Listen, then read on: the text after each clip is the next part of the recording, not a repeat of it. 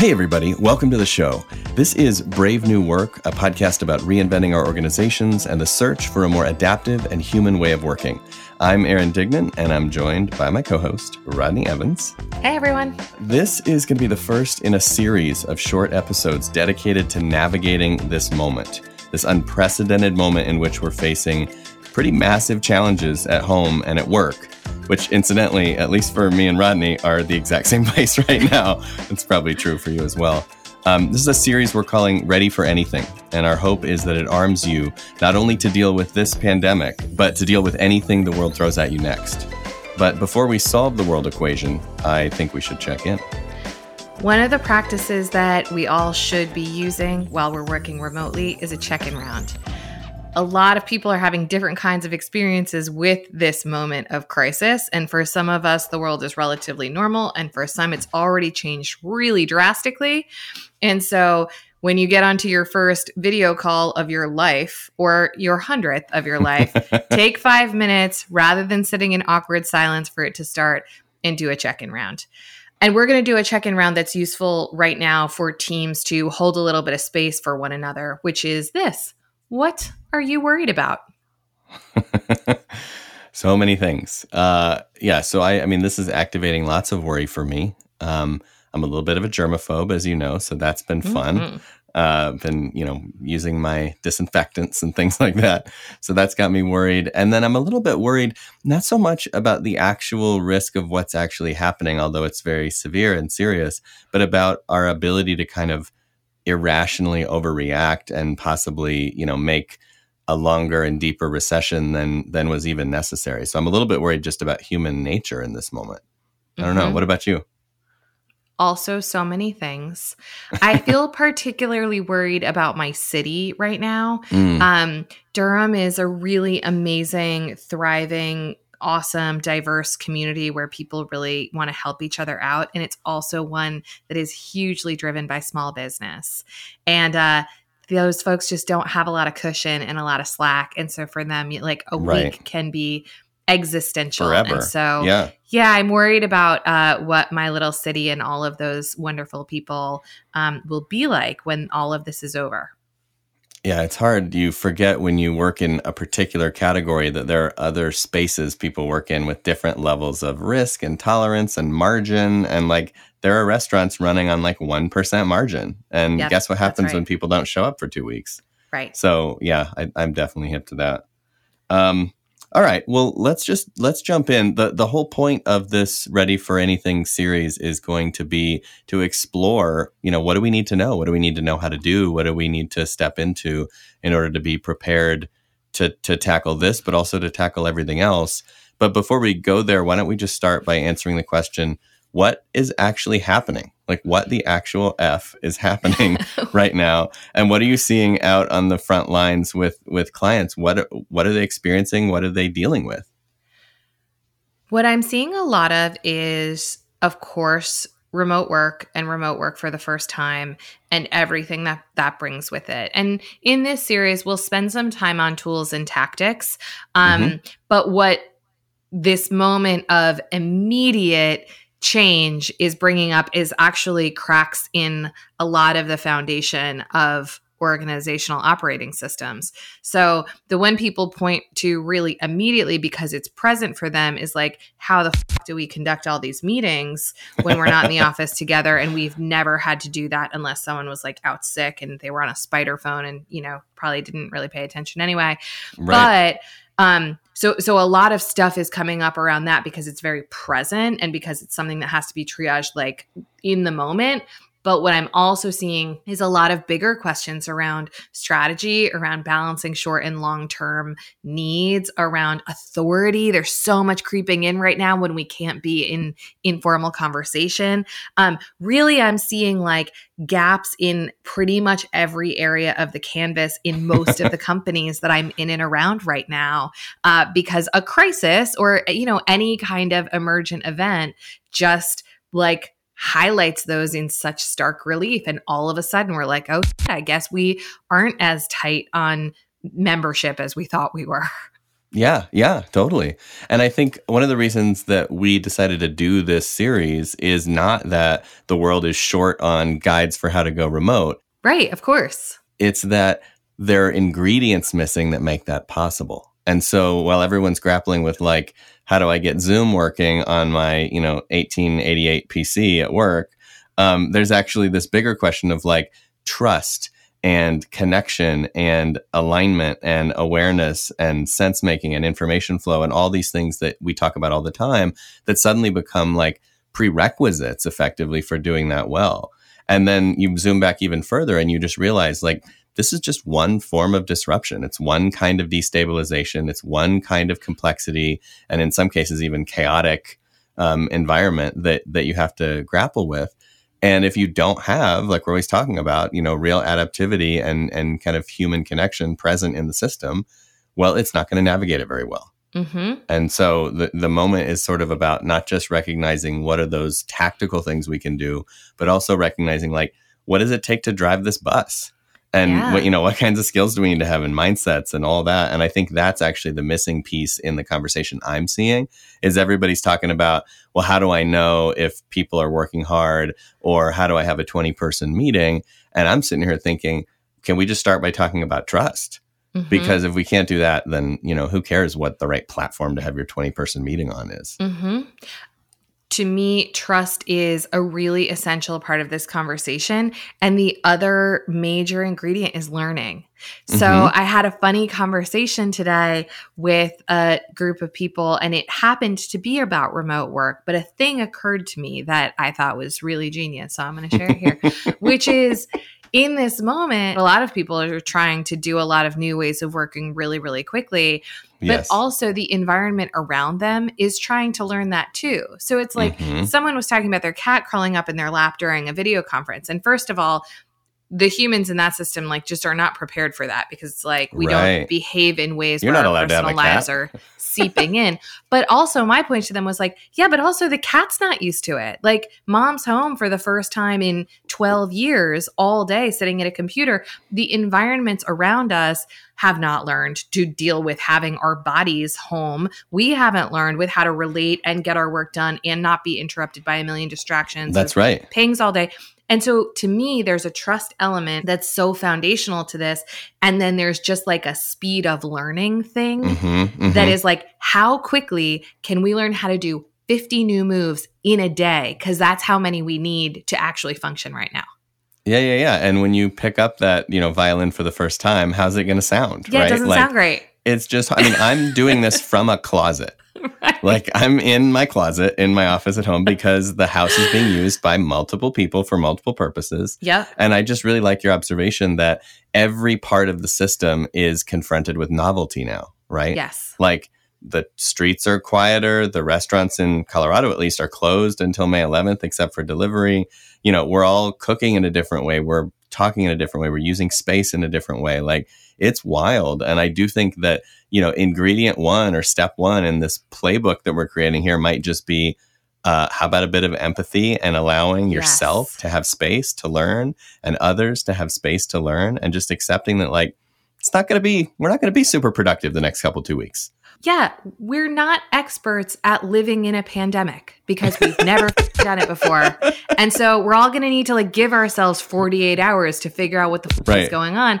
And incidentally, things are changing so rapidly and guidance is changing so rapidly and in such conflicting ways that we're going to be in this state of not knowing what the to do for a really long time. So one of the things I am feeling good about and am feeling excited about is the fact that, and this is so true in complexity and in sort of phase shifts between things, like things that are on one face really bad and really tragic are also on another face these gateways to new possibilities, right? And so it is possible that through this, really terrible event, there's going to be a lot of things that we're not happy about. And there may be a few things on the other side of the door that we can have some hope about the way we treat each other, about the way we show up, about the way work works. on the other side of the door, because it does feel like, yeah, if this was a 1-day interruption or a 1-week interruption, maybe we all just go back to business as usual. But it's really hard for me to imagine a moment where we spent 8 weeks working remotely and then we go back to work and everyone's like, all right, back in the conference room for 8 straight hours of meetings. Like, I just can't imagine that. So I'm really excited about the promise of this being a liminal space. Yeah, I hope so. And to me, what I've been asking clients to think about, even in these early days, is use this as a forcing function to shed org debt, to not play into bureaucracy, to stop sending the PowerPoint deck that nobody reads ever, to stop having the meeting that's a total waste of time. Like, it's easier to be more courageous in this moment because our attention is split in most cases, and we're not in the sort of aquarium of pressure and stupidity that we often find ourselves. So it's like, let's use the moment to challenge ourselves on what is impactful and what is essential, and cut out the other stuff so that when we get back to whatever the new normal is, we don't bring all of this baggage and org debt with us. I remember distinctly one of my clients, a massive company that won't be named, was going through an acquisition process of another fairly massive player. And the whole C-suite ended up like holed up in a hotel conference room for like 96 straight hours. And they broke like every rule and they just did it. Like they did what they had to do to get it done. And years later, they would look back and be like, that was the best teamwork of my life. Like that was the moment where it really felt like we were just doing it the right way. And we wish we could just get that back. And what I would advise is we're going to move from this phase of like, holy crap, this is just drinking from the fire hose and we're just triaging and just trying to make stuff work. And IT has servers on fire and all that. We're going to move from that into a moment of like, this is jamming. Like, this is what balance might feel like. And this is what freedom and flexibility might feel like. And this is really interesting. And the trick would be, to your point, to kind of remember to eliminate the things that got in the way of that, but also remember to like figure out how to prioritize and capture what's making that work. Because there's going to be little things we adopt and little things we lose along the way that make that recipe interesting. And I do think, you don't want to look back in 10 years and be like, I did the best work of my life during the pandemic and then never again. And I think for some people that will absolutely be the case. It will. In a moment like this, when really terrible things happen, we tend to suddenly get a lot of perspective. That's the human condition, and God love us for it, In this moment, we can be braver than we normally would to notice things that are useless, and to your point, to maybe break a little glass, maybe it doesn't actually matter if you shave in the morning and put on a suit to sit at a video. Maybe we can say out loud that like, you need to end the call early so you can go put on a different movie for your kid who you're supposed to be homeschooling now while you're running a company. Let's be a little bit more open and flexible and also courageous to just go like, we can't be the same because nothing else is the same right now. And we're not going to put a lot of time and effort in cycles into trying to maintain the status quo. We're going to put that effort into survival of our business and of our sanity. And to your point, I wanted to come back to just ask you, like, you started with talking about trust and how foundational that is. What do you see as the opportunity in that domain right now? Well, I think it's really connected to what you were just saying, because actually a lot of the best kind of noticings and observations and missives that I've seen from leaders in this moment are ones that say like the go 60 hours a week on top of all this other stuff world that we lived in 2 weeks ago was a privilege for capitalism, effectively, right? The privilege was we built up enough infrastructure and safety, and we've made enough things complicated and checklist oriented that you can have someone clean your house and you can have your food delivered and you can do this and you can do that, so that you can just really get to the grindstone and get it done. And now that's gone, and there's no amount of like heavy lifting that's going to make up for it. And so I actually saw a really nice note from the founders of Basecamp on Twitter this morning that was like, hey, guess what? We're all at home. Many of us have kids. that we're homeschooling. Many of us have pets that are sitting on our laps. Many of us have, all these things that are now all around us. And guess what? We don't expect an 8-hour day out of you, not for a while. Like it's, you give what you can give. Maybe one day it's 3 hours. Maybe one day it's 8. Maybe one day it's none. You're going to read the tea leaves every morning and you're going to do your best work. And we're going to just trust into that and just know that like, we're not going to have our best quarter ever. We're just not. We're not. Nobody is. And so here's here's the good news in their case, at least. And I think a lot of us can learn from this. There's enough in the coffers that we don't need to, right? That like we can just keep going and persist and persevere and it'll be fine. And I think that is something that we can aspire to, which is this idea that like, if we run these things to be anti-fragile and resilient and adaptive all the time, and we don't spend every red cent on share buybacks and growth and, bonuses, then when we come to these moments, these bumps in the road, we can navigate and we can navigate with some grace. So I think that's the first thing to say. The second thing about trust to say is it's one of those, to me, non-negotiables about having a colleague is trust is a space that you step into. It's not a trait of a person to me. And so when you hire someone, when you bring them into your circle, when you bring them into your project team, to me, you're bringing them into a trust space. And if they don't have your trust, then they need to leave the space. It's not a thing that can just leave them, right? Like, it's not like I'm working with Rodney and then one day I'm like, I don't trust you, but you're going to still be in the space. Like, if I fully don't trust you, then we need to resolve that, or one of us needs to not be in the circle. Because the way it works when you really want to have these self-managing systems is we need to just have the benefit of the doubt for everybody on all these things all the time. And that does not mean that it's a feedback-free environment. I think that's the biggest gap that people have about trust is like, I want to review, I want to look over the shoulder of, I want to know that someone's fingers are on the keyboard 8 hours a day, and I want to have a time tracker for that. And there's all these like aggressive, surveillance-oriented approaches. And it's like, no.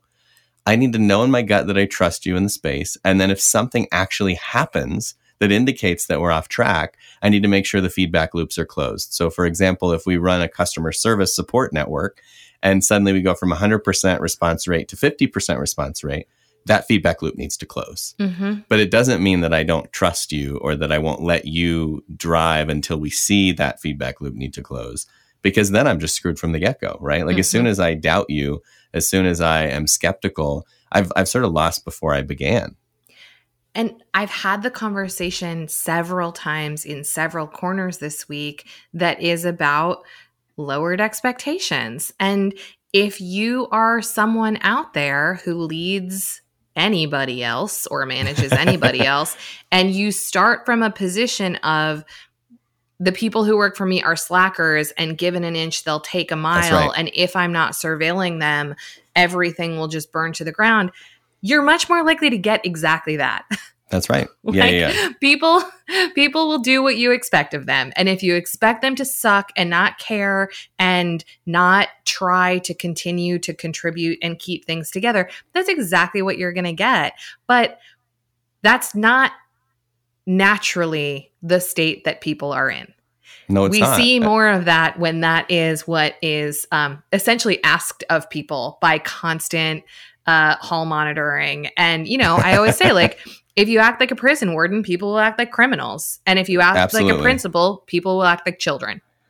My mother was a teacher, speaking of principals, for 30 years, and she was a theater teacher, and she often got some of the kids that were troubled kids, the rejects, the ones that other teachers didn't know what to do with. And the way she treated them was with a different expectation, right? With that they, first of all, that they were worthy of trust and respect. And second of all, that like, it's not going to fly to sort of under-deliver on your own potential in this environment. And we believe that you will answer that call. And what is so interesting is over time, over literally decades, it just becomes a reputation. And then people bring their problem kids to you because somehow you can fix them. And it's like, no, we're not fixing them. We're meeting them with a different system. Yes. We're meeting them with a different set of expectations, and they're still them, right? Like they obviously do grow, as we all do in those environments, but it's not as simple as to say like some people are trustworthy, some aren't, some people are broken, some aren't.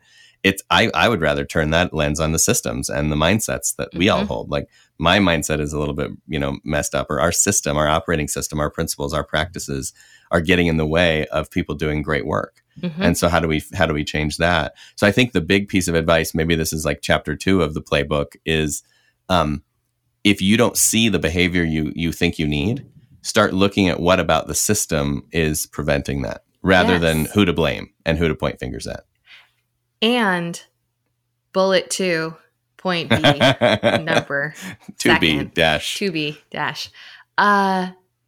There's polarity in these discussions that is between micromanagement and chaos.